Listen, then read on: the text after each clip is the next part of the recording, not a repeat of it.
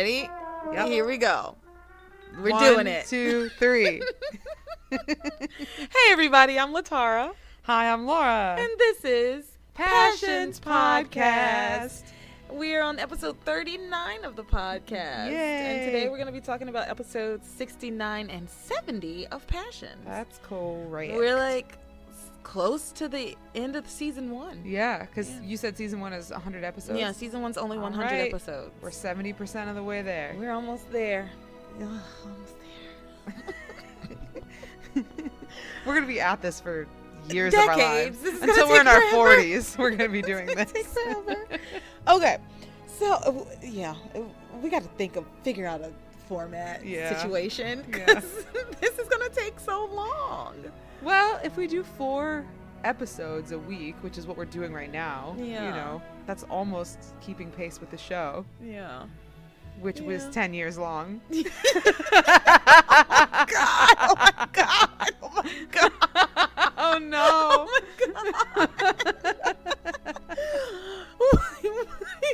Oh no! We've started something that we cannot commit to. We're not gonna finish it. And we'll see what happens. We'll try our best. We'll do what we can. Until you know what, we'll do this until we lose interest in it, or until all of our listeners stop listening. Whichever comes first. All right, going on. All right, should we so talk about the episode show? 69. Yeah, that's what I'm saying. That's what I'm saying. I was trying to. You kept talking and saying stuff about how long the show is. Well, you were doing that. Okay. Not me. I wasn't upset about anything. I didn't accuse you of anything. I don't know why. I feel like all of a sudden you're trying to manipulate me like Sheridan and Luis. I'm trying to do a K thing. Yeah. I'm trying on a new K skin. You like it? No. Get out of that K skin, Ed Gein. Stop trying to wear K's face. Lord Jesus. Passions episode 69 opens at the Crane Mansion where Ethan has just told Teresa, I know why you're crying, Teresa. It's because I said something about getting married to Gwen. And I was like, oh, Lord, is this like a weird fantasy? But no, he keeps going. And he's like, you started crying when I mentioned marrying Gwen. And I know how, I shouldn't have said that because I know how you feel, he says to her. Yeah. He's like, and she's like, you know how I feel? He's like, of course, your eyes are so expressive. And you're so beautiful and all of these things. And then the punchline is that she was crying because she was thinking about her own wedding. It makes no sense. Yeah, you take weddings so seriously and have planned yours so meticulously that discussion of any wedding other than your own brings you to tears. Makes no sense. What? Yeah, I don't know. Okay, so he's telling her all of these things and that she's crying because she's like his sisters. You already have your whole wedding planned out, just like my sisters, and they don't even know who they're gonna marry yet. And she's like, you think of me like your sister? She's like, fuck, how do I get out of this one? And he's like, yeah, I mean, basically, yeah. I mean, oh God, Ethan. But then he's talking about how beautiful she is and don't even try to tell me you don't have a boyfriend. Not just a boyfriend, many boyfriends. Yeah. Like, you've got to be dating all the boys at school. And she's like, no, I really don't. I'm really not. And he's like, you're telling me there's not one special guy in your life, blah, blah, blah. He's like, I'm sure it is. Describe him to me. Tell me who it is. Yeah. He's badgering her about it. It's weird because she's like, no, I'm not. There might be one person. And he says, oh, tell me who the special guy you're saving yourself for. Ugh. Tell me about him. Who is he?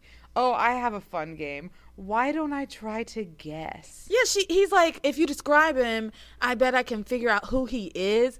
But Ethan doesn't know anybody in this town besides the Lopez Fitzgeralds. Yeah, he went away for school and has been back in Harmony for summers sometimes. He certainly doesn't know the peasant class. He doesn't know anybody. High school students. No. He doesn't know anybody in this town. It's just an excuse for him to talk to a beautiful teenage girl. It's weird. Creepy. Yeah. It's Frank Lomax all over again. Yeah, it is. Yeah. So while he's like badgering her about her crush, Pilar interrupts and is like, Mr. Crane or Ethan, Gwen is downstairs. And he's like, oh, yeah, Gwen. Oh, Gwen. Oh, yeah, Gwen the cuck. And she's like, should I send her up? And he's like, yeah, that's fine. Send her on up. So Pilar leaves to send Gwen up. And he continues to like badger Teresa. Describe him to me. Who's the special guy? Tell me things about him. It's crazy. Mm-hmm. It's weird. It's so weird. And then Gwen comes up, but instead of coming directly into the room, which they're all in Ivy's room, by the way. They're all just hanging out in Ivy's room. But instead of coming into the room right away, she like stands outside and listens in, eavesdrops, you know, because she's like, what's this little minx up to? You know. So she overhears them talking about weddings, which makes her feel very smiley because of her own, well, they haven't really made the engagement official, but her own upcoming wedding to Ethan. And Gwen goes from suspicious to very happy because she overhears Ethan talking about one day marrying her, which makes her feel much more secure because she's been feeling really insecure around Teresa and all of the attention that Ethan has been paying to her.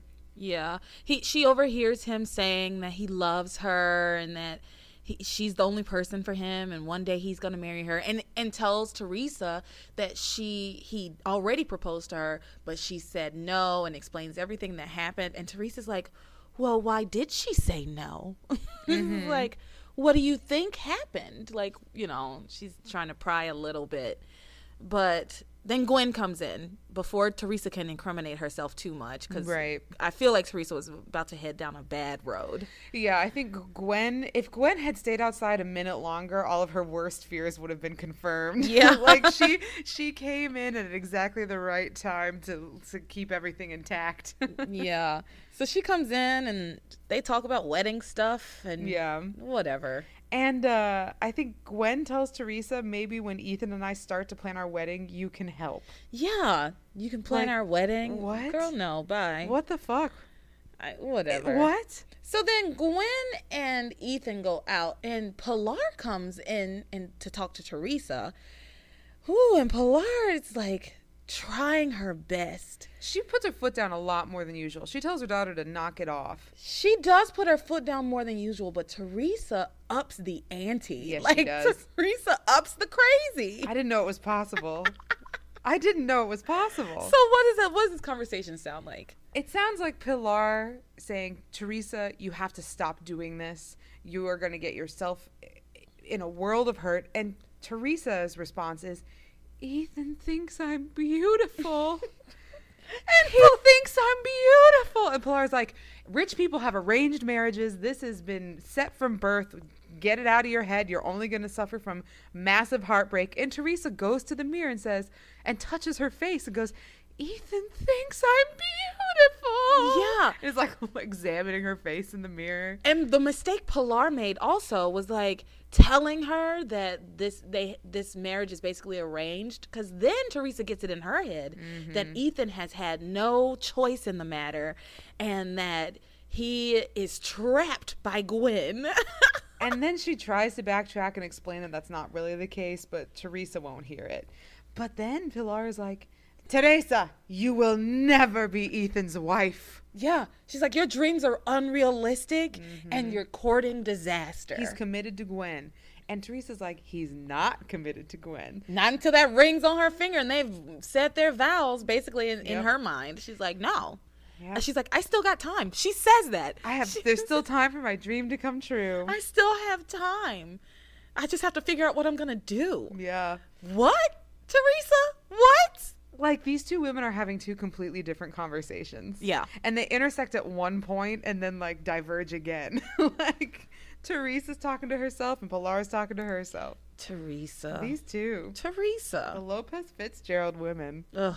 The whole family, really. The whole family. So that's what has happened at the Crane Mansion. Should we go to the youth center? Before we do, I just want to say that Ethan gets on the phone with a jeweler. Oh, yeah. He's like, yes, this is Ethan Crane. I'd like to talk about a wedding ring or an engagement ring. Yeah. Like, because that's what you do. You call the jeweler. You don't go and look at them. Yeah. Was the jeweler going to say, like, oh, I'm going to describe this ring to you over the phone? Right. I don't know. Unless he was gonna bring over like a selection. Maybe it's like a really nice jeweler, so you have to like make an appointment.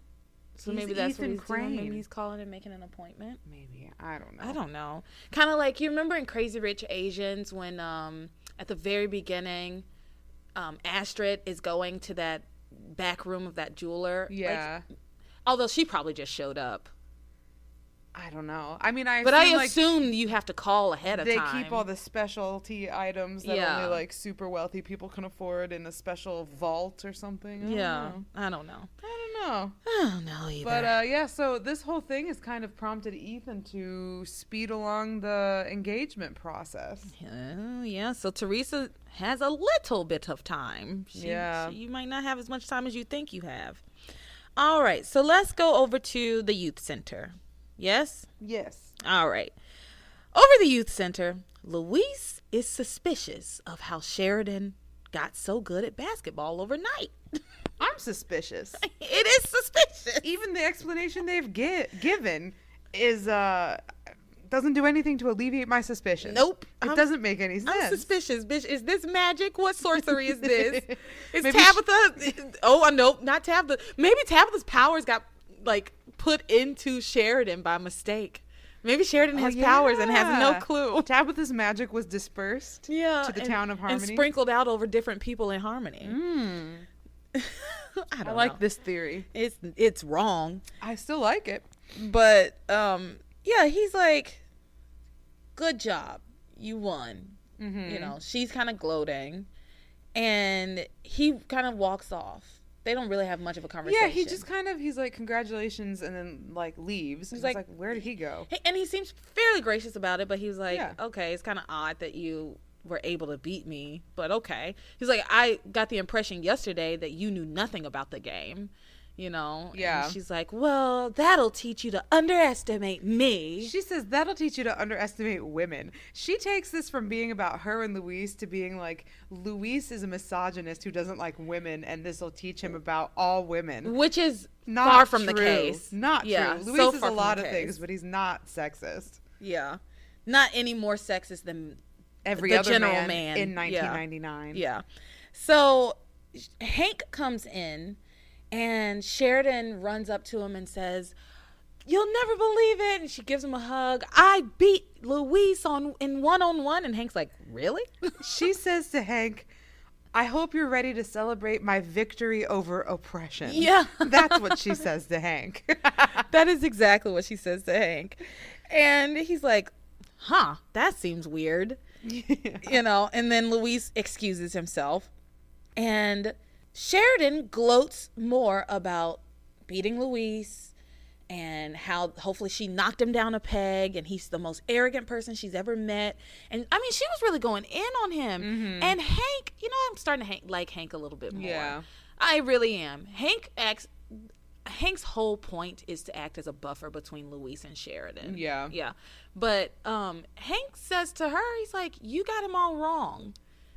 Luis isn't as bad as you think he is, and you don't know anything about him. Like, his story, he's been through a lot, and you have no clue about it. Not only do you have no clue, but he's one of the most promising young men I've ever seen. He showed so much more promise than me, and yet because of the choices and sacrifices he made for his family, he is here and I've been able to travel the world and explore. He's like, it doesn't really make sense how our lives panned out, but it's led you to believe that he's the person that he is not. Yeah. And he also says, she also like says something about his accomplishments in high school. Like, I know he was captain of the basketball team and he was valedictorian and all this, yada, yada, yada. But he's not in high school anymore. It's like, bitch, she's awful sometimes. Sheridan is really awful. Considering she's sitting there complaining about how we're not in high school anymore and doing it while acting like a high schooler is pretty ironic. Yeah.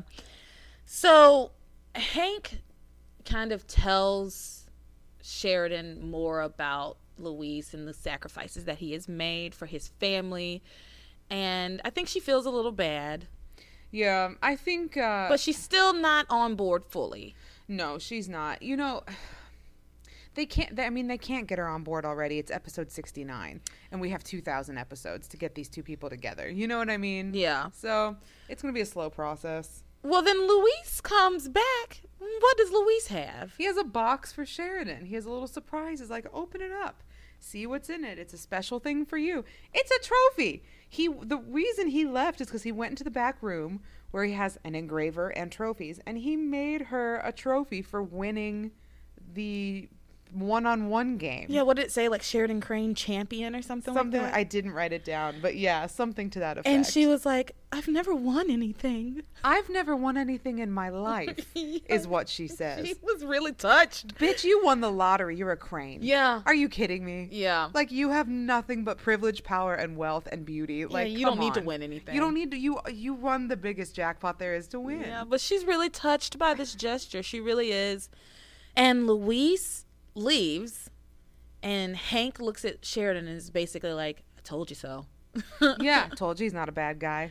Told you so. He's Yeah. all right. Luis is all right. And then Robert Horry walks up. Yeah, because Sheridan sends Hank to go get Luis. She's like, can you go get Luis?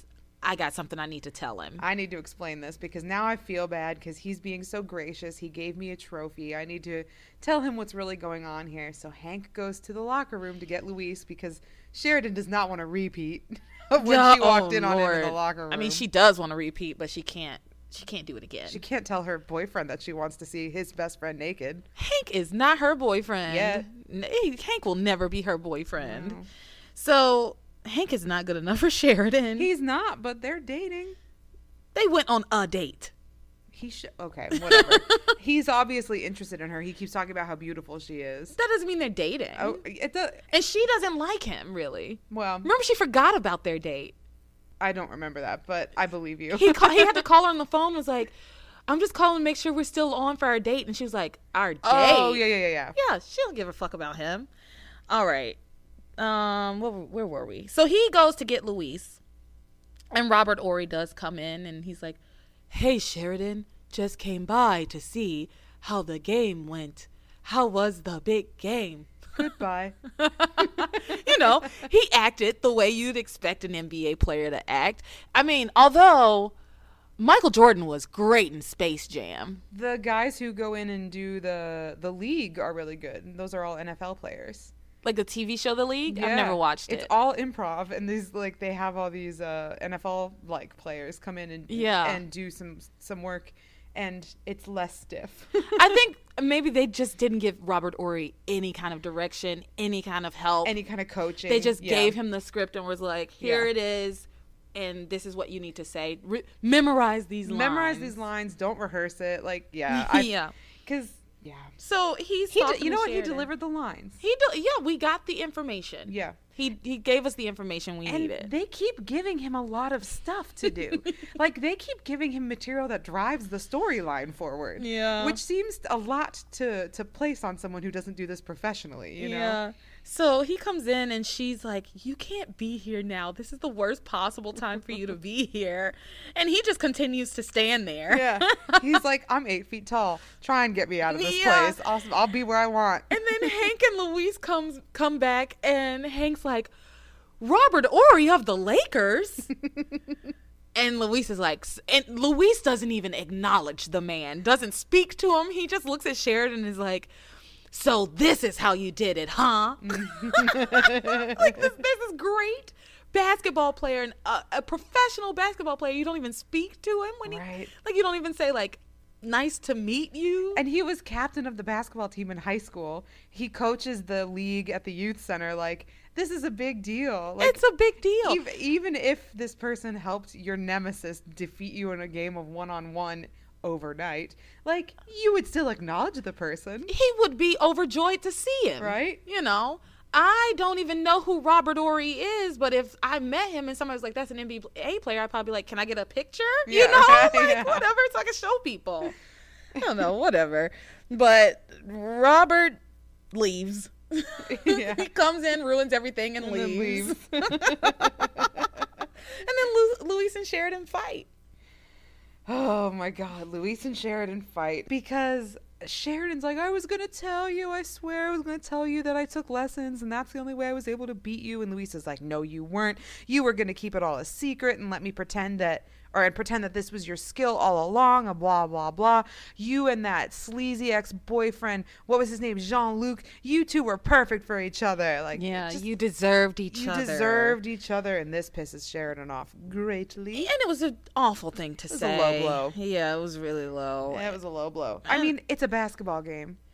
Yeah, it's a basketball It's a friendly game of one-on-one with an absurd bet that neither one of you should have taken nearly as seriously as you did. There should have been no trophy. The whole thing is insane. So crazy. And now he's like talking about how her and her slug of an ex-boyfriend belong to each other. Right. And Sheridan still doesn't know that Jean-Luc is dead. Yeah, he blown blew to up. smithereens. But I'm glad that they brought him up again, because maybe that means it's going to come up again. I wonder.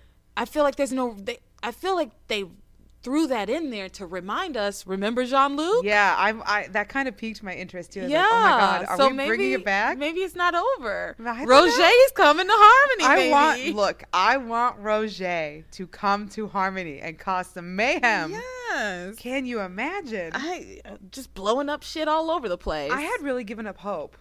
Yeah, me too. Like I was really- like, oh, we're done with this. Yeah, I thought we were done with it. Yeah. Can you look? If Hank is his operative, I'm gonna lose my fucking mind. I'm gonna be so impressed if he is. It's a great idea. It can't be. It's a great idea. It's I too love great it. an idea. I It love can't be it. real. I freaking love it. Because Roger, not to get off on this, but because remember Roger had that goon of his get all of the Americans, get like a list of all the people and where they were going on what flights. Yeah. And Hank showed up out of the blue, randomly, for no real reason. And then Yeah. he immediately starts looking himself up on the FBI database. And we see Yeah. that he's a wanted man. Yeah. I mean, it It makes sense. It does. It makes sense. So anyway, Sheridan and Luis are fighting. And then Sheridan says something that kind of took me aback, which was she can't wait to get the rest of her 96 hours over with. She's only worked 4 hours at the youth center. What? Has it been 3 months or has it not been 3 months? It's been 3 months, but everyone powers down for days at a time. It's Westworld. Everybody's Westworld. Robots. Yeah. So Oh. they live, they interact, they wake, they do that for 8 hours, 9 hours, and then they just shut down for 2 or 3 weeks for maintenance. What the fuck? And then they bring them back. She's only worked. See, and again, I was ready to give up on the time warp. Like, I really was. I was like, I'm going to let this go. I'm going to let it go. But then they do this bullshit. Right. Why would you give me a concrete number of hours that Sheridan has worked at the youth center? 4 hours does make sense. 4 hours we're in what, day 7? Yes, 4 hours makes sense. But we've seen her at the youth center a lot, Yeah. which doesn't make sense. But we've seen her at the youth center basically 2 days. Oh, that's true. 2 hours each day. It's just, yeah. whatever. Again, I'm gonna We let it have go. to. We I'm have gonna let to. it go. It's just that they brought it up this time, not me. That's- This yeah. wasn't my fault. They did it. But we have to let it go. And I had to say something about it. It had to be said. I understand. It is a flummoxing situation. It's ridiculous. It's so ridiculous. Okay. So Sheridan has 96 more hours to work at the youth center. And at this rate, she will be done with her work at the youth center by 2008. She'll be done with her work at the youth center by the time we finish the podcast. Yeah. And 10 years from now. She's going to do like 1 minute of work every day. And as soon as she's done with her next 96 hours, she's on the next Concorde flight back to Paris. That's what she right. said. She's getting the fuck out of here. Back to Gay Paris. Yep, she's getting on out. So who else is at the youth center? Oh, I don't know. I didn't write anything. Chad and Simone. Chad and Simone are still at the youth center. And Chad shows Simone his inheritance, that piece of newspaper with his name on it. That's what he keeps calling it. His inheritance. It's my, what you call it? Oh yeah, inheritance, man. Oh God. Okay. Whatever the direction for Chad was is kind of annoying. I don't know what whoever, I don't know, because I can't imagine that actor decided to be a caricature of what a white person like thinks that. of a person is who's grown up in a city. It's my inheritance, man. Yeah. What? Yeah. Excuse me? Yeah. He's a 90s teenager. Yeah. But okay. So he shows her the newspaper and he's kind of itching to get out of Harmony. He's like, you know what? This isn't for me. And she's like, no, if you have family here, we should find them. I'll help you, blah, blah, blah. And then they go to the hospital. Mm-hmm.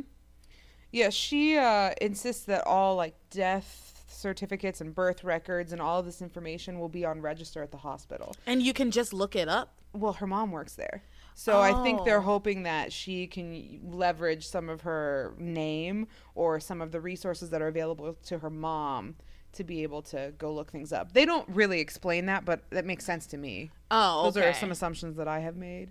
Oh, okay. But that is why they go, is so that Chad can go and look through the records. Yeah, and they get there, and other things are happening at the hospital when they get there. Yeah. So let's talk about the hospital. Yeah. So the big thing being discussed right now is Charity and her memory loss. Charity has amnesia. Charity has amnesia. Right? So Miguel is worried because Charity is afraid of him, but only when she finds out his name. And whatever. It's so annoying. But Grace has come to the hospital now. So we've got Grace and Eve, and then Miguel and Kay, and Charity is in the bed, right? Mm-hmm. And Grace and Miguel are all hopeful that things will improve. Of course, Kay is doubtful and doesn't want that. But underlying all of this is Grace, who's very worried that Charity is going to suffer from amnesia in the same way that Grace did, and that years of her life will be erased. So anyway, Eve goes in and does like another examination. I mean, how many examinations does she have to do personally? She keeps going in. Like, shouldn't they run some tests? Yeah, whatever. I don't know. They're not running any tests or doing any blood work or doing any Maybe they are, and scans. we just don't know. Maybe because Eve comes in to talk to Charity to hear, like, to get. She wants to learn what Charity remembers and stuff like that. So, like, she has to come in and talk to her. And every time she wakes up, they're hoping that she knows something new. I think is what it is. I'm sure they did all kinds of tests and stuff, but like, if the only thing that's wrong with her is that she doesn't remember anything. It's just that every single time Eve excuses herself from a conversation, she says, I have to go do an examination for Charity. Well, that's what she's doing. And Eve is constantly bopping in and out of that room. Like, it's every 2 minutes. Oh, another examination. I don't know. It doesn't matter, really. But anyway, Eve now thinks that it might be time to introduce Grace. She's hoping that it will trigger some memories. Yeah, because remember, Charity woke up and was at one point was like screaming, "Mom, Mom, Mother." And then Eve asks her, did you say this already? Did I zone out? Mm-mm. Oh, okay. Eve goes in and talks to Charity and asks her, like, why were you screaming for your mother? Do you remember your mother? And she was like, I don't really remember, but I do know we were really close. And then Eve asks her, do you know why you're in the hospital? Do you know why, like, what happened to you and your mother? And she's like, no, I don't remember that. And then Eve tells her she spoke to a specialist and that there may be a way for her to get her memory back. But then we never go any further with that. So, okay. And then Eve comes out and tells everyone what's going on with Charity, and then tells Grace maybe it's time for you to see Charity because hopefully it'll trigger a memory because she is remembering her mother. Kind of. So when Grace comes in, she goes, it's me, Charity. Yeah. Grace. Like, why would you say that? Grace. So she sits down on the bed and Charity doesn't, this is what I wrote. First, Charity doesn't recognize Grace, but then she thinks she's her mom, and then she thinks she's not her mom, and she's really upset. Like, that's what this poor girl goes through so many emotions at once. Yeah, I actually got really sad for Charity. Yeah. I was feeling, and Grace, I was feeling sad for them both. Yeah, it was really sad. Because, you know, Grace is now tasked. So Charity wakes up and thinks that she's seeing her mother, which, I mean, how amazing would that be? You wake up in a hospital, you don't know anyone around you. You can't remember anything. You have vague memories of your parent, and then, oh, she walks in the room and is sitting on the bed. Like, how fucking amazing would that be? You know? And then Grace has the horrible job of explaining, I'm not your mother. We are really afraid that she disappeared in this fire, and the outcome doesn't look good. Yeah. But I am your family. I'm your aunt, and I love you. You know, and we're going to get through this together. I mean, my God. Yeah. These two, well, one girl and one woman, but Cherry's geez. like, why do you look like my mom? She's like, I'm Yeah. your mom's identical twin sister. And she's like, I didn't know my mom had a sister. She doesn't remember anything Yeah. important. She doesn't remember anything important. Yeah, so Charity breaks down, understandably, and is sobbing. And Miguel can't stand it, so he goes over to comfort her. And she lets him for a while. Yeah. And Kay is over in the corner looking all angry. And she's like, no, it's going to work. It's going to work. And It works. And it works because Miguel's like, it's me, Miguel. And Charity says, oh, no. She says, who are you? And he says, it's me. I'm Miguel. And she goes, no. And she pushes him away. I have to stay away from you. I need to stay away from you. Just leave me alone. I have to stay away from you. I want my Oh mom. my God, it's so, oh my God, poor Charity. Poor Charity. And Even though she's Kay's- annoying, but Kay couldn't be happier. She's gleeful. oh, she's the worst. She's the worst. The worst. Yeah. And then you just have poor, sad Charity. I want Yeah. my mom. Yeah, Eve basically says, you know, eventually we're going to get to the bottom of things. We're going to figure it all out. Because Miguel doesn't understand it. Because it doesn't make sense, you know, why Charity is afraid of the name Miguel, but not the person Miguel necessarily. And so they all have questions. Why can't she remember anything? What's going on? Why does she know she's afraid of Miguel? And so Eve's like, look, we're going to keep doing examinations. We'll get to the bottom of it. And so then everyone kind of scatters and is doing their thing. And Eve spots Simone. Right. And she apologizes for like being so hard on her this morning and tells her, you know, a mother just wants to protect her children, and I just promise me you'll stay away from that boy and Yeah. all of these things. And Simone's just like, but Mom, you don't even know him. And she's like, trust me on this. A mother knows, yada, yada, yada. But Simone's not gonna listen. Simone's not going to listen. But I do like this moment because Eve is like, you know, I love you and you can tell me anything. And I hope that you always feel that you can confide in your mother because I have so much love for you. Yeah. And I thought that was sweet because we're finally getting to see her, like Simone's parents loving her because Giving her any attention. for a long time it was all about Whitney. Yeah. Well, and then Eve tells her, yeah, I wish I could have dinner with you girls tonight. And she's like, Simone's like, oh, why aren't you going to be home? And she's like, oh, well, your father and I are going to dinner at the Cranes. Like, and Simone's like, you're going to have dinner at the Crane Mansion? Wow. That's cool. And Eve's like, yeah, so we'll be there for dinner, blah, blah, blah, right? So now Simone knows that her parents aren't going to be home. And she gets a little idea in her head. She asks her mom, she says, is it okay if I have someone over for dinner, if I have someone over tonight? And Eve goes, someone like who? Kay? And Simone goes, Kay will definitely be invited. Jesus, she picks her Simone. words so carefully, like Pilar. Also, I don't know, if I was Eve, I would have said like, Kay will be invited. Who else? Yeah. Who are your friends? It doesn't seem like you know your kid. Simone doesn't seem to have any other friends. Yeah, it's just her and you Kay. know, Thick so as it's like, thieves. who else is coming? Yeah. So but Eve doesn't ask any questions. She's like, sure, honey, enjoy yourself. So now Simone comes up with this plan to have Chad over for dinner. Yeah. Yeah. Yeah. So Kay comes over after Eve leaves and says to Simone, like, I overheard your mom talking to you about Chad, and you're not going to listen to her, right?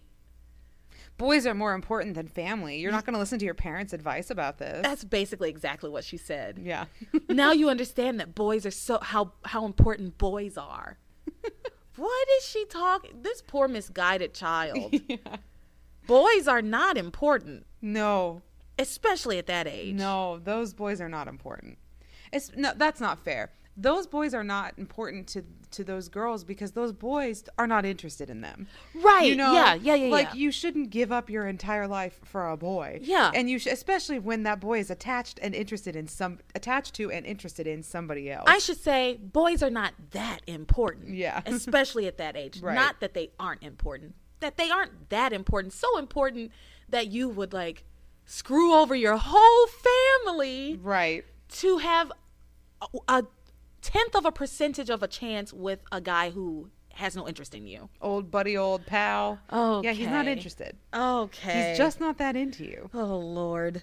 So Kay and Simone kind of come up with this plan to have a double date at Simone's house. They're going to have dinner. Kay comes up with the plan and makes Simone go along with it. Let's be Very real. true. Very true. Because Simone was just going to invite Chad over for dinner and Kay, I think. Because she did say that Kay would be invited. Yeah. And she probably... If she did get caught, it looks really bad for you to be there by yourself with a boy that your mom has specifically told you not to see, you know. But if Kay and Miguel come, then she can say they brought Chad with them. Yeah, she can kind of get out of it a little. Yeah. So they make this plan to have dinner together, a foursome is what Kay calls it. Kay's like, how about we make this dinner a foursome? Oh, good. Oh, boy. I know she didn't mean it that way. Yeah, but these boys don't know what they're getting themselves into. No, they don't. They have no clue. Oh, Chad and Miguel. At least these two have met and they were like fast friends, Chad and Miguel. Yeah, I love that. Okay, so then Eve is talking to Grace about their dinner with the Cranes and that after dinner they should all meet back at Eve's house and so that they can work on a plan to help charity. Right. So everyone who's anyone is going to be at the Russell house tonight. Yeah. Yeah. You're going to have the Russells. You're going to have the Bennetts. You're going to have Kay, Chad, Simone, Whitney. Miguel. Because she lives there. Miguel. Yeah. Basically, we're all going to congregate just in a new space. And Eve is like, yeah, the girls can help us come up with a plan so that we can transition Charity into harmony with her family and all this other stuff. Yeah. And it's going to be interesting. Yep. So that's all for this episode, yes? Well, I mean, Kay and Miguel leave, and then Chad comes up after turning up empty-handed because he went to the records to do a search on his family, and there was not a single Harris. Oh, yeah. And the thing, this is why early in the episode I was like, he can just do whatever he wants. Because he was in a room with a computer just like searching things like it's a library. It's a hospital. It's a hospital. I know. Like the premise of it doesn't make sense. It was almost like he was doing like he was searching through like microfiche at the library. Yeah. But he was at the hospital. I mean, it didn't make any sense. You can't just search hospital records. Yeah.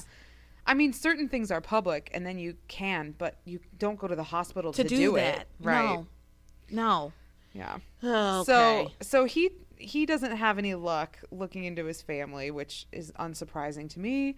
But he comes up to Simone and tells her what's going on. And that's when she invites him over to dinner and makes it official. And she's like, we can continue our search and see what we can find. And I think he kind of knows what's going on, but he's going along with it. Yeah. He's a nice guy. And what's he going to do? Turn down a free dinner? Yeah, right? He's got $3 to his name. Yeah. And he's like sleeping at the youth center. So, yeah. All right. So that's the end of episode 69. I don't know. I said it like that. Well, whatever. You did. So what's done is done, people. All right. Enjoy this message. We'll be back with episode 70. Ooh. Hello, everyone. Welcome back to Passions Podcast Part 2. Sorry, I was making noise in the mic. I hope I didn't ruin your beautiful intro. You ruined it. You've ruined the act, Job. The feast. It's ruined. You remember those Snickers commercials? Yes. The Vikings in the little car? Yes. I do remember those commercials. It's ruined. I used to love that. Oh. I still do, I guess. Yeah. Snickers. I could go for a Snickers. I have some chocolate. Maybe I'll make a little. I have some chocolate. I have peanuts. You have some caramel? I can make caramel. Caramel? You like halfway said caramel and I can caramel. make caramel. Do you say caramel or caramel? I say caramel. Sometimes I say caramel. Chaz says and sometimes caramel. I say caramel. I say caramel. I think it depends on what I'm saying it about. Like I usually say like caramel apples. Yeah. But I say caramel I like if it's just caramel by itself, I think. Huh. And then they'll say like caramel sometimes. When you want to be fancy and impress all the dignitaries around you. But you know, how do you make nougat? I should look up how you make nougat. I bet I can make a Snickers bar. Look at me all bon appetit over here. Have you ever watched those videos? I know where what you're they like talking make about. stuff in their test kitchen. Yeah. I saw one time where this girl was making Lucky Charms and she was stressed the fuck out trying to make Lucky Charms. Gourmet Lucky Charms. I think that would be a stressful thing because then you got to like shape the little marshmallows and color them with the Yeah. different dye and all this other stuff. That's quite involved. I saw one time too that was she wanted to make Flamin' Hot Cheetos, or maybe it was just regular Cheetos, crunchy Cheetos. Or maybe it was Takis. It was maybe not it Takis. wasn't even Cheetos. It was not Takis. I feel like Takis would be super easy to make because they're just tortilla, like spiced, really hard yeah. tortilla chips, Kind of basically, rolled up that and have then been rolled baked. up. Yeah. And then okay, so passions. We're already off track. We didn't even start it. We're already off episode track. 70, everyone. We're back for episode 70. And it opens where Ethan is talking on the phone to the jeweler. And I was wrong. He was not looking to get an appointment. The jeweler said he would get a selection of things together to show him, basically. Yeah, I think he's going to bring over like a few different things for Ethan to look through because he's far too busy and important to actually come down to the jeweler. Oh, Ethan's so busy. I haven't seen him at work once. Not one time, except when he defended Sheridan at court. Yeah. And it's like, are you a criminal lawyer? And later in the day, Ethan's like, oh, I'm going to sit down and watch the game. Yeah. Like in this very episode. He doesn't work. He doesn't, he whatever. So he's talking to the jeweler and Ivy overhears him talking about engagement rings and she's overjoyed. She's happy. She comes in and she goes, oh, I'm so glad that you're going to be proposing to Gwen. And he goes, who says it's for Gwen? And Ivy is incensed. She goes the fuck off. She It reveals a side of herself that I did not think was really there. escalates. She goes crazy about Well, this. and you know what? She has shown us that it's there. We just haven't seen this much of it. But she has definitely shown us glimpses of this. Yeah. For sure. She has shown us glimpses of, the gold digging women and all that. We've seen a little bit of that, but it goes way darker than I expected. She tends to rein it in fairly quickly, but I guess because it was just her and Ethan, she let it all hang let out. it all hang out. Yeah, let a freak flag fly. Ooh. I am not going to start singing Shrek. Let your freak flag wave. Let your freak flag about them fly. being in the. Never take it I don't down. know. Never I don't take know it down. Shrek. It's from the musical. I don't know only Shrek know the it 'cause musical that well. I just music directed it, so that's why it's in my head. All I know is that Lord Farquaad song and the Fiona song. Those are great songs. Yeah. Actually, the Fiona song with the three Fionas. That's I probably love that song. one of the best ones in the whole show. Yeah. We're off topic. Stop it. You brought up doing Shrek. it. You brought up Shrek. And I didn't Snickers. do it this time. Okay. So Ivy goes the fuck off. She goes off. She's like, what do you mean? Who else could it be for? He's like, I don't tell you everything, mother. Yes, mother. He's obviously like fucking with her, you know. But we knew that he was fucking with her, but she had no clue. And so she goes off on, there are women who would seduce you for your money. They don't care about you. They just want a coin.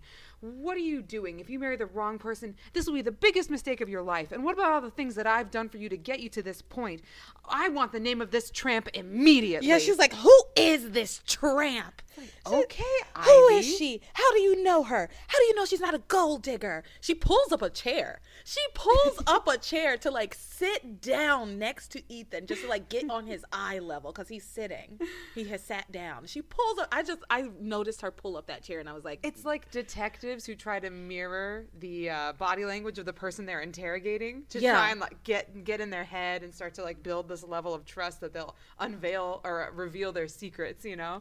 She was going off and she's like, well, because actually before she started to really go off, she was a little bit softer about it. Like, who is this girl? Is she at least one of us? Oh yeah, I forgot about that. One of us. One of us. Booga, one of us. Is she at least one of us? He's like, one of us, mother. she says, you know what I mean.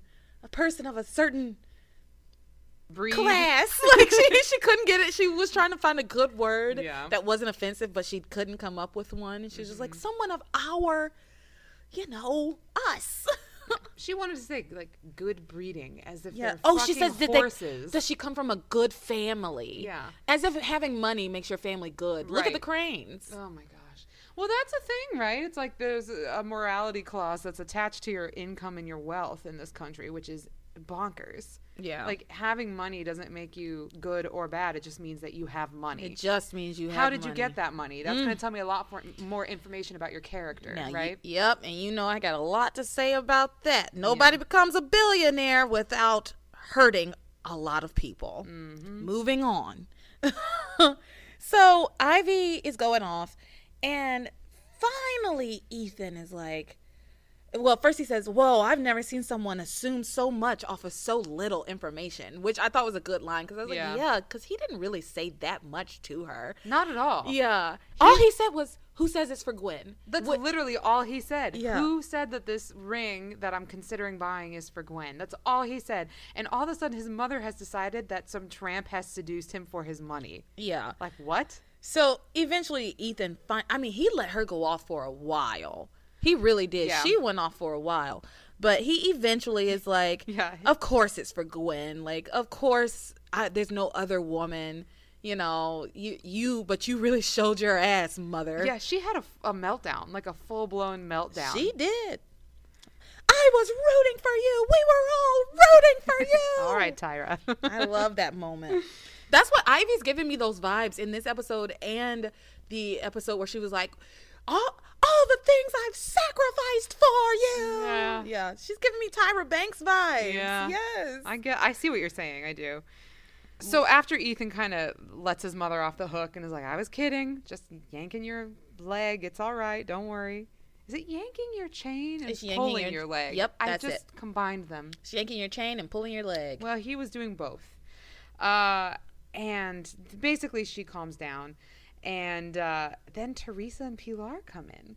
No, they don't. Yes, they do. Yeah, they do. But first we should talk about what they said. Yeah, we need to go upstairs to talk about Teresa and Pilar before they come downstairs. Yes. Oh, Lord.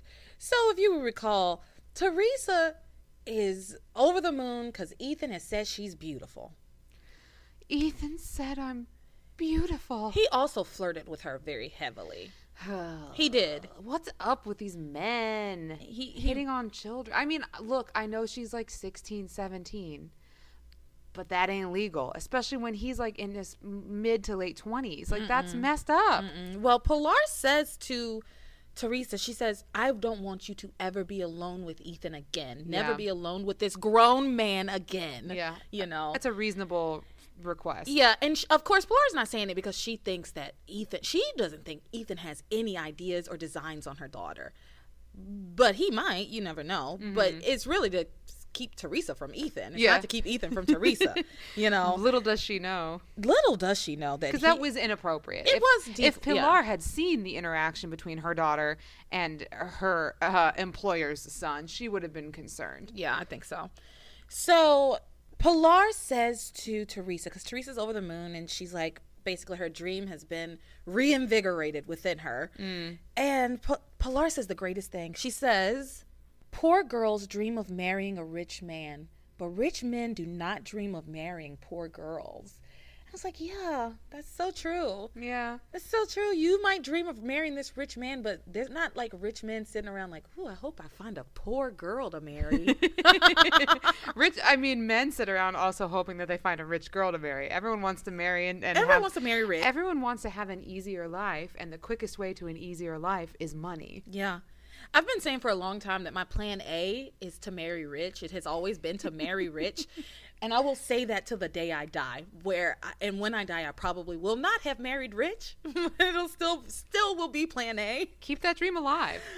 Keep that dream alive, girl. Plan A is to marry rich. But I will say, Teresa's response to her mother in this moment is, rich men don't walk around wanting to marry a poor girl, but they do walk around wanting to marry a beautiful girl. And Ethan said I was beautiful. Yep. She's like, they do dream of marrying beautiful girls who are completely in love with them. which is Teresa. Yeah. I mean, she is absolutely stunning. Yeah. She is gorgeous. Oh, God, standing next to Gwen. No, like, there's no contest. You don't like Gwen. No, it's not that I don't like Gwen. It's not that I don't like Gwen. Although, again, I have seen this show, so I have, like, there's certain characters that I do have some, like, feelings about based on just knowing what they do later on. And so I do have some negative feelings towards Gwen. But the truth is, in this moment, Gwen is not the bad guy. Teresa's the bad guy. Yeah. But standing next to Gwen, especially with Gwen's hair today. Yeah, Gwen like went and had a blowout, but it doesn't work. It doesn't look good on her face. Yeah. It like makes her face look long. I don't know. Yeah, It because just she's isn't not an ugly woman. No, she's I don't want not. anybody to take No, that. no. She's not an ugly woman. She's a beautiful woman. Everybody on this show is so beautiful. It's just that Teresa fucking glows. Yeah. She's radiant. Yeah, she's shocking to behold. Like, truly. Yes. I feel the same way every time Whitney comes on Yeah. screen. I notice one more. It's like I can't take in all of her beauty in one like look. It's like not every time fair. she walks on the screen, I notice something about her that I didn't see before. It's unreasonable. It's crazy. It's unreasonable. You don't get to be that pretty. Ugh. Who do you think you are? I guess I knew the trope that soap actors are among like the gods basically, but I didn't really watch soaps, so I Yeah. didn't know until this moment just how true it is. Yeah. Everyone is so attractive. They're really good looking people. How is it possible? I don't know. They've All in man. one show. So, what were we talking about? Well, we were talking about Teresa and Pilar. So they do some recap, and I'm not going to get into it because it's recap. And at the end of it all, Teresa looks at her mom and says, "Look, I have nothing against Gwen, but she's not the right girl for Ethan. I am." So she's I agree, doubling Teresa. down. I'm with Teresa. I don't She's- have nothing against Gwen. I just said that. I don't have anything against Gwen. She's just not the one. She's just not the one. Yeah. So Teresa's doubling down. She's back on the Ethan juice. Oh, God, Teresa. Oh, that sounded gross. I wish I hadn't said that. Oh, no. The Ethan. I didn't think anything of it. The Ethan juice. Yeah. Now I can't think of anything Ugh, other than yuck. that. Oh, Ugh. gross. Okay. Ugh. Oh, gosh. Okay. So Teresa and Pilar go downstairs. Yeah. Yeah. And they interrupt Ivy and Ethan, who are in the living room, talking about Ethan's soon-to-be engagement. And what happens? Well, Ivy is now thrilled. She's done a 180. So she went from being super pissed off to being super excited about this imminent proposal. And so she tells Teresa all about it. Teresa and Pilar, all about it. And Teresa's face falls. Yeah. Absolutely falls. Yeah.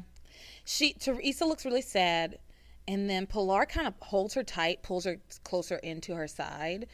And Pilar says, "Oh, that's great. That's great, Mrs. Crane. I'm glad to hear that Ethan will be soon getting married." And she's like, "Isn't that great, Teresa? Isn't this great, Teresa?" She like starts elbowing her. Yeah. She's like, "Come on." And Pilar says, "We'll be sure to give our congrats to Gwen when we see her." And Ethan says, "Not so fast. I haven't even proposed to her yet." And Teresa says out loud, "I still have time." What the fuck? How did nobody hear that? I still have time. I still have time. Oh my God. Oh my gosh. Yeah, how did nobody hear that? I don't know. I think maybe Pilar did. Yeah. It's kind of like an aside to the Yeah. audience. No one else on stage hears it, but Yeah. the audience knows what's going on. Oh, Lord. Yeah. So Ethan and Ivy are like, "Please keep this to yourself. It's going to be a surprise. Nobody else knows, but we're just so happy we had to share the good news." And somehow Ivy starts giving advice. So I kind of zoned out a little bit here. I do remember Ethan was talking to Teresa and saying that he decided to take the plunge of marrying Gwen or proposing to Gwen because of her. And that was devastating to her. She was like, "You did this because of me?" She's Yeah. like, "You're going to do this because of me?" And he's like, "Yeah, because you fantasize about your wedding and you don't even have anybody to get married to. And here I am with this wonderful person, and I'm like twiddling my thumbs basically. And then Ivy's like, well, Teresa's marriage won't be too far off. Look at her. She's so beautiful. Don't tell me you don't have a boyfriend. She does the same thing Ethan did to her upstairs. Now they're just doing it downstairs. And telling her how beautiful she is, and that surely she has lots of boyfriends and shit like that. Well, and then she goes on to say, Teresa, you could have anyone you want. You just have to basically keep your eye on the prize, pick your person, execute a plan of action, and make it happen. Never give up on them. Never give up. Girl, Ivy, you are giving advice. Ooh, you are going to regret giving this advice. You basically just gave Teresa the green light. That's what I said. I gave her the green light. You gave her the go-ahead. Yeah. To ruin your plans. Yeah. And marry your son. Oh, my gosh. And she is not of your social set. No. Let's see how much she likes Teresa when she's her in-law. Yeah. Oh, boy. Her daughter-in-law. Yeah. So Ivy then asks Ethan, she goes, okay, so this is all great. And are you going to propose to Gwen tonight when you take her to the theater tonight? And he's like, oh, actually, I'm not going to the theater tonight because Gwen has to work. I'm just going to stay home and watch the ball game. And Ivy needs to get Ethan out of the fucking house. Yeah. She's like, no, you can't stay here. What are you talking about? You got to leave. She's like, I have a dinner. Yeah, because the Russells and the Bennetts are coming, and she doesn't want Ethan there for that. No. At all. Yeah. So she's like, well, you can still go. He's like, who am I supposed to go with? And she's like, well, you could go with Teresa, of course. Oh, my God. Ivy, are you kidding me? She just told Teresa to go chase whatever her romantic dreams are, and then is sending her on a date with her son to the ballet for like a benefit. So they're going to get all dressed up and look good. Yeah, and the thing is, it's the Russian ballet, and that she said, and Ethan was like, well, why don't you go, Mother? Why don't you use the tickets or whatever? And she's like, well, I already saw them in Boston. Are we to believe that the Russian ballet is coming to Harmony? No, they couldn't. Because possibly immediately mean when that. she was like, they're going to the theater, I was like, okay, so they're going to drive to Boston and go to the theater and do some stuff because it's nearby. The Russian ballet is not coming to Harmony. It's not happening. Maybe it's a Russian ballet. Yeah, yeah, I can promise you that. That would make sense for them to be in Boston. Maybe I don't know. Maybe she already saw them once in Boston, and now they're back in Boston again. Maybe. So, of course, Teresa's over the moon. She's like, oh, I'd love to go. And Pilar's like, my daughter can't go. And Ivy's like, why ever not, Pilar? Why can't her? You know what? Why is Ivy even pressing the issue? That's not her fucking kid. If the roles were reversed and she said, no, Ethan can't go, no one could tell her, like, no, well, actually, and be pushy with her about it. Ivy, I'm seeing, has lived a life getting what she wants no matter what. Mm-hmm. And so she just keeps pushing until she gets what she wants. And she did that with the dinner with the Bennetts and the Russells, and she did it to the point of like embarrassment. Like she looked terrible. Mm-hmm. And she didn't seem to notice or even care. And she's doing it again here. Yeah. And it's I don't know. I actually have a friend who's like that. Really? She doesn't and I don't think she realizes that she's doing it. But she'll just be like, someone will say no, she'll be like, but why? We could do this and this and like she just, I don't know, doesn't see it for whatever reason. Yeah, she was being really pushy about it, even though Pilar said no. She was like, I'm sorry, Mrs. Crane, but my daughter cannot go to the ballet with your grown ass son on a school night. Yeah. What? Yeah. And Ivy keeps pressing, and she says, well, why not? And Pilar says, well, surely they would need to be in formal dress, and she just doesn't have anything like that. And she'd be out of place. And she would be my daughter would be out of place, and she, in a place like that. She's a teenager. Why would you be sending her to a benefit? And to stand in for you. And then Teresa says, well, actually, I can probably put something together, something simple. But Ivy says, no, your mother's right. You need something, you would definitely need an appropriate gown. I know, you can just borrow one of Ethan's sister's gowns. You're about their size. What the fuck? Yeah. Lord. So Ivy gets her way again. Again. And Teresa gets her date Oh my God. with Ethan Crane. To the Bolshoi. Like, yeah, right. I mean, what? And what's the ballet they're doing? Oh, Cinderella. I forgot. They're doing Cinderella. They're doing Cinderella. I thought it was going to be Romeo and Juliet. Ugh. But that's a tragic That ending. well, so- and then, it'd be on theme with her love of well, that's what I thought. what's that movie she likes so much? Gone with the Wind. They're doing Gone with the Wind, the ballet. The ballet. Do. Yeah. It's 17 hours long. A ballet epic. Yeah. It's like The Ring. You just got to keep coming back every Sunday. Oh my God.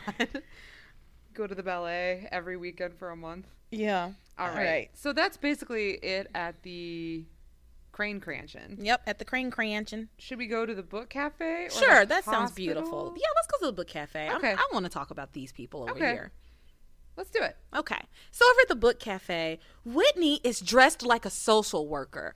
And I know exactly what social workers are dressed like in the 90s because my mother was a social worker in the 90s. So was my mom. And this girl was in a fucking turtleneck and like Social worker pants. in social worker pants and like loafers. What? Luckily, she's so goddamn gorgeous. It doesn't matter. Look, Whitney was walking around in a half shirt until today, and then she showed up and all of a sudden was a career woman. Yeah. Well, and yesterday she's wearing spaghetti straps, and today she's in a turtleneck. What season is it, Passions? Yeah. The weather's getting cold. Ugh. I'm gonna let it go. I swear I am. So, Whitney's dressed like a social worker, and she's getting some coffee from Beth. And she tells Beth about how she got knocked down by some guy outside of the police benefit.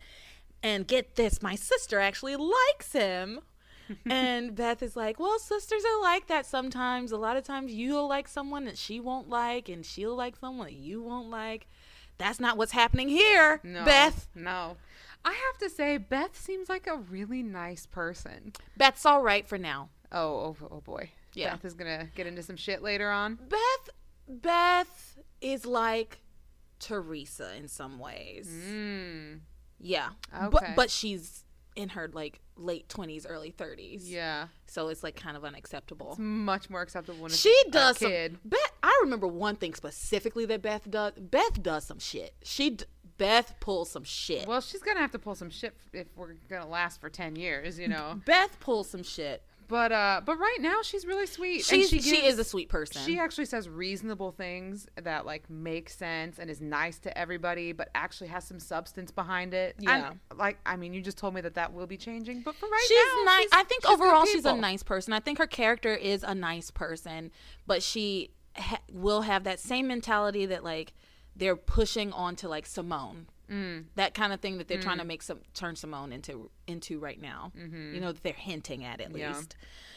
So yeah, Beth's all right for now. And so Whitney takes her coffee over to sit down and opens up her tennis magazine to do some studying. And then Chad enters and comes up and he orders a coffee and a croissant, and it comes up to be like $3.25 or something like that, like $3.50. He gets the receipt. Beth's putting together his order and stuff. He gets the receipt and he's like, "Oh, I think you made a mistake." And she's like, "No, that's how much it costs." And he's like, "Oh, well, I guess never mind. I'll come back later."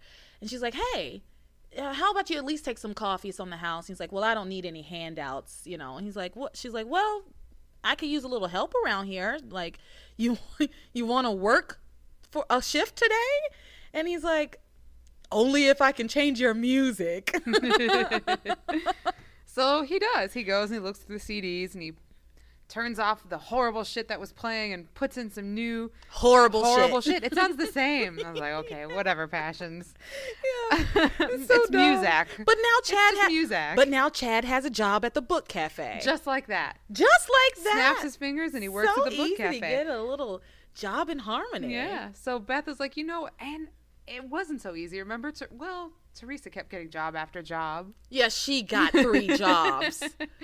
But anyway, so Chad now has a job, and Beth is like, go around and refill people's coffees, and step 2, Right. Earn your money. Earn your keep. Bust some tables, do some stuff. So he walks over to Whitney, who he does not recognize, and he just goes like, do you need a refill? And she's looking down at her magazine, and she goes, oh, no, thank you. She doesn't even look up at him.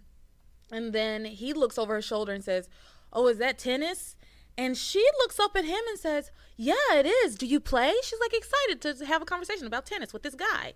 And he looks back down at her and he's like, nah, man, that's white people stuff. To which Whitney replies, have you ever heard of Venus Williams or her sister? Bitch, you mean Serena? Oh my God. I mean, back then, Venus was like the bigger star she was, but they both were really big and really important players. But they became really important in like 2000, 2001, 2002, 2003. Yeah, but then Serena took the fuck off. She left Venus kind of in the dust. Yeah. It's crazy. Role reversal. It's just funny to look back on it, look back at 1999, and she's like, ever heard of Venus Williams or her sister? It's like most people would say, ever heard of Venus and Serena? Yeah, exactly. Or her sister. When's the last time you think Serena Williams was referred to as Venus Williams' sister? I don't know. It's weird. Crazy. Can you imagine? It'd be like, what's Britney Spears' sister? Jamie Lynn. It'd be like, oh yeah, Jamie Lynn and her sister. Yeah, Jamie Lynn Spears and her sister. Yeah, it felt just, like that. It's just funny to me. It's just a funny little quirky thing that nobody noticed in 1999 because it didn't matter, and now it's like, what? Yeah. It aged in an interesting way. Serena Williams, the greatest of all time, GOAT. The fucking GOAT. The GOAT, yeah. All right. So but Whitney goes off and she lists like 5 or 6 tennis players. Mm-hmm. And Chad is like, whatever. And then he takes it as an invitation and sits down next to her. Well, no, what happened is she insulted him and that's why he sat down. What happened was... You would know a lifetime goal if you fell over it. Yeah, if you fell over it. Yeah. And we know that Chad has this goal of being a musician, a music producer, and he's really passionate about it. So I think that's what prompted him to sit his ass down next to her and teach her what's what, just to make her not prejudge him, Mm-hmm. So he sits down and he says, oh, you like this song that's playing? And she's like, yeah, I guess. She's like, it sounds the same as what it was playing before. It's a fine song, Chad. Anyway, he's like, you like this song? And then he tells her about how he helped produce on it and stuff. He's like, I mixed this track. This is my song. But she doesn't believe him. And why would she? She doesn't believe him. She's like, I'll believe it when your name is on the CD jacket. Yeah. And then Chad kind of tells her what happened to him in L.A. And she's like, you punched the producer, blah, blah, blah. And he's like, yeah, and I would do it again. And then he got up and walked away. Yeah.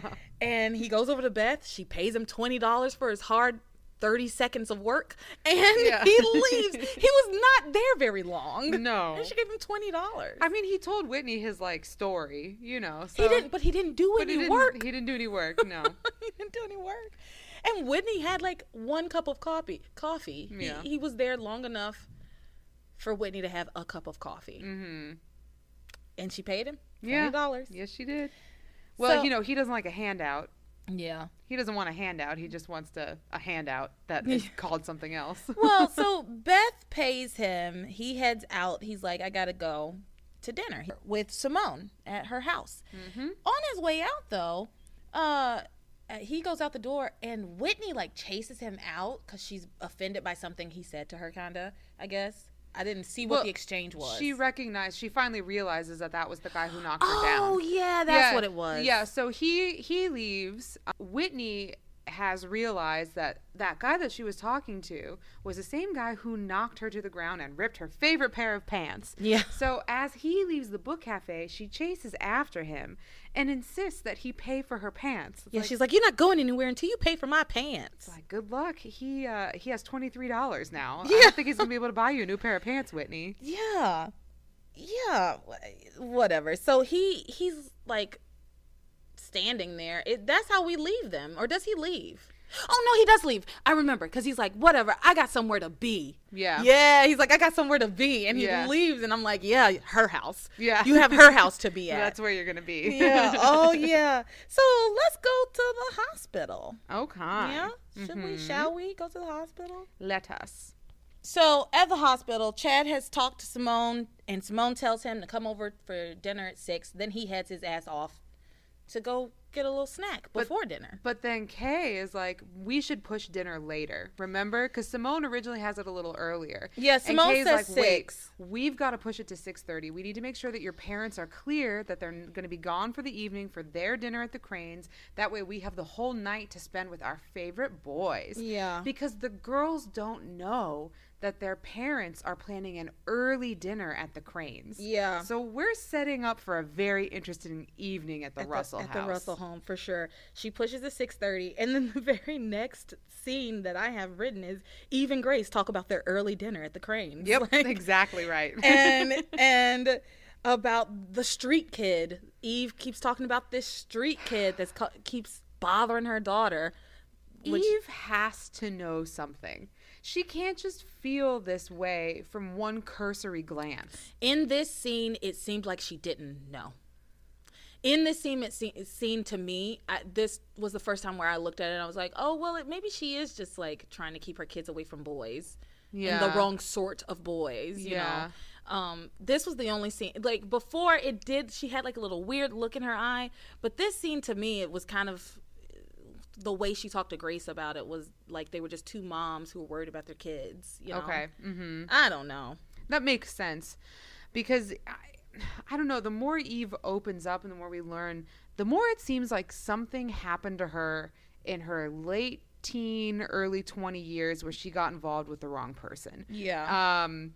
Because she is talking with Grace about how different Whitney and Simone are and how she doesn't really have those worries about Whitney, but she's very concerned about Simone being boy crazy, and she's worried what could happen to her. Yeah, and she kind of makes it like, so she goes, Whitney's a lot like TC, level-headed and goal-oriented, and she's got a good head on her shoulders, but Simone is different, and she says these different things about Simone, boy crazy, all these things, right? Secretive. And Grace says to Eve, she says, well, you said that that Whitney's a lot like TC. That sounds a lot like you. And I think Eve's having a hard time telling Grace, no, I'm a lot like Simone. Yeah. And that's why she's worried about Simone. She's like, when I think in her head, she sees a lot of herself in Simone, especially at that age. I 100% agree, because Grace even says to Eve, you know, I thought you were always just being sensitive about the fact that I don't remember anything from my past, and that's why you don't talk about your past, or like that's why you don't talk about the time before we met and became friends. But I'm realizing that I don't really know much about you from that time. Mm-hmm. You know, and she doesn't really pry or push, but she just is pointing it out that Eve has a lot of secrets, that the people in her life don't really know much about her. Yeah. Or how she kind of got where she is. Yeah. So they kind of talk about Simone a lot. Outside, Miguel Kay invites Miguel over. He says no initially. Right. He's like, nah, I want to stay with Charity. And then she kind of is like, well, what if you come over and we can make a plan? It'll be better for Charity if you come over for dinner and we can work together to come up with a plan, more so than if you just stayed here by her side doing nothing. Yeah. And then also he says to them, basically he's like, maybe there's something to that whole dark forces thing that Charity's mom was always screaming about. But they don't have a conversation about it. No, he just says it. He just says it so nonchalantly. It made me laugh so hard. Maybe there's something to these whole dark forces things. Wonder what it could be. Well, so Miguel's gonna go over to their house.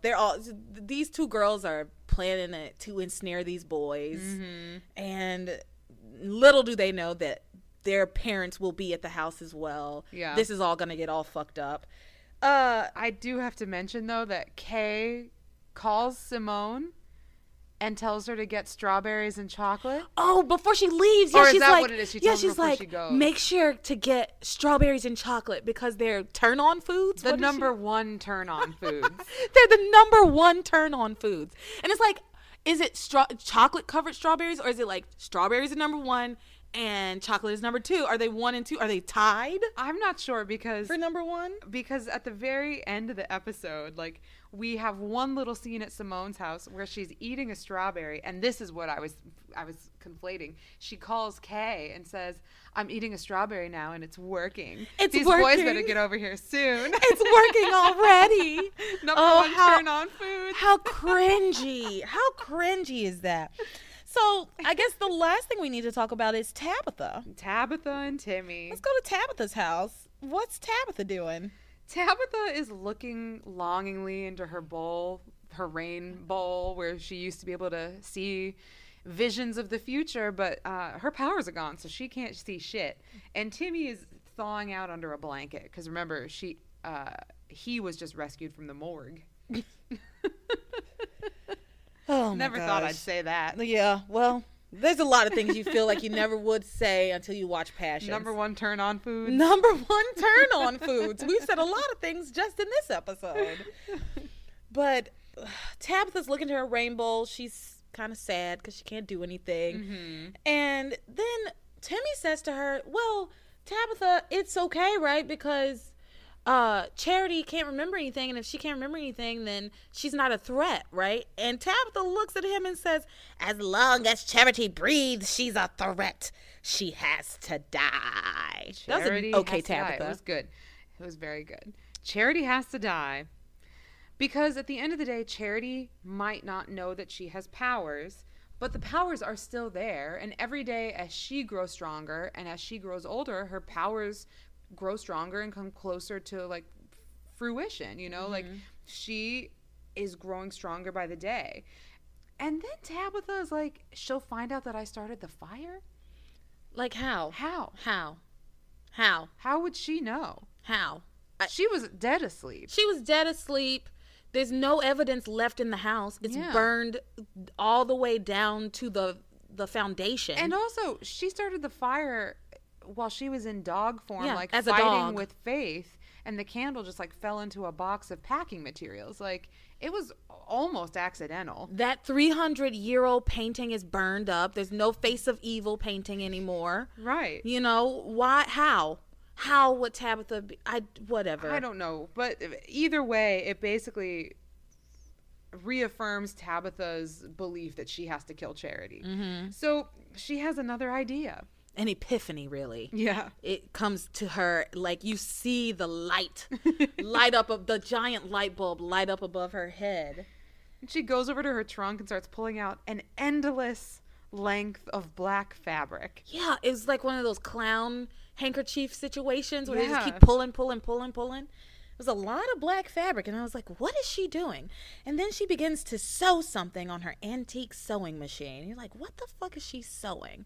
And meanwhile, Timmy has found a weight and is trying to lift weights so he can bulk up to beat up Fluffy. Fluffy the cat. And they show a weird like training montage for Timmy, like a fantasy where he's super fucking buff. I'm telling you, man, they have decided that Timmy is like comedic relief, but instead of weaving him into the storyline in any meaningful way, Yeah. they just keep showing weird Timmy montages. Yeah.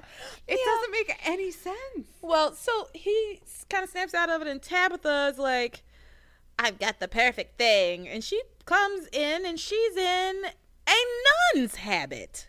And she introduces herself as Sister Mary Merciless.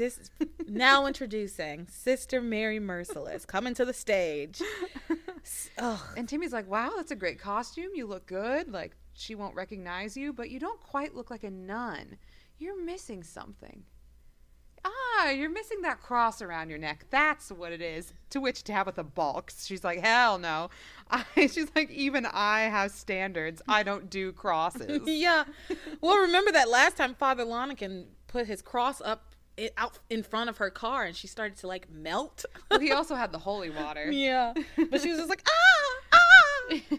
And so she's dressed as a nun, but we also get a random Father Lonigan moment at this point. Yeah, I think that's partly why they included the cross business with a flashback of Father Lonigan so that they could then take us to the church. Yeah, and he's standing next to that statue, and that statue is crying again. I hope we have another visit from the angel. She'll be back. I can't wait. She'll be back. Soon you'll see. You'll remember you belong to me. All right. So that's it. And just in the nick of time, because our neighbors have started their music. Club Passions. So loud. I think, yeah. That's it, right? Yeah. Well, Tabitha tells Timmy to dig a grave for charity. Yep. So that's pretty dark. That's very dark. But it's not going to happen. No. It's not going to happen. No, Charity's probably going to live forever. Yep. I'm going to live forever. I'm going to learn how to fly. Fame. Charity. All right. So that's the end of our episode. Thank you again for listening. More and more people are listening to the podcast. I'm loving it. I don't know if you are telling your friends and family to listen. And if you are, thank you. But it is working. Please keep doing it. Because our listenership is like starting to exponentially increase. Grow a lot. So it's amazing. Thank you. Yeah. Remember, check out passionspodcast.com. There's going to be some forum stuff going on, and we've got merch out there, so check that out. T-shirts and tote bags. Yeah. And don't worry, it's not with our faces on it. Not yet. Not yet. Not yet. No, we've got our restaurant series up and ready to go. So definitely take a look, grab a little something for yourself, and check out our social media. We are on TikTok, we are on Facebook, and we are on Instagram at Passions Podcast. And you can always send us an email. Good old-fashioned email. Yeah. passionspodcast@gmail.com. And please rate, review, and subscribe to our podcast. It helps us out a lot. It makes us really happy. That's how it helps us. It makes us happy. It makes us happy. You wouldn't want us to do this podcast in dour moods. Oh, no. Can you imagine how long it would just be like one sad recap? And then they do this. And then they did this other thing. Nah, we got to be peppy. Yeah. Our commentary and our content So just depends on our happiness. So leave us a little review, and it'll make us so happy because we rely on others for our happess. Yep. Because we're healthy, functioning 30-somethings. It doesn't come from within. No. Fuck that. All right. Let's sing it, all right? I think we're losing it. I'm done. Yeah. Here we go. You are my passion for life.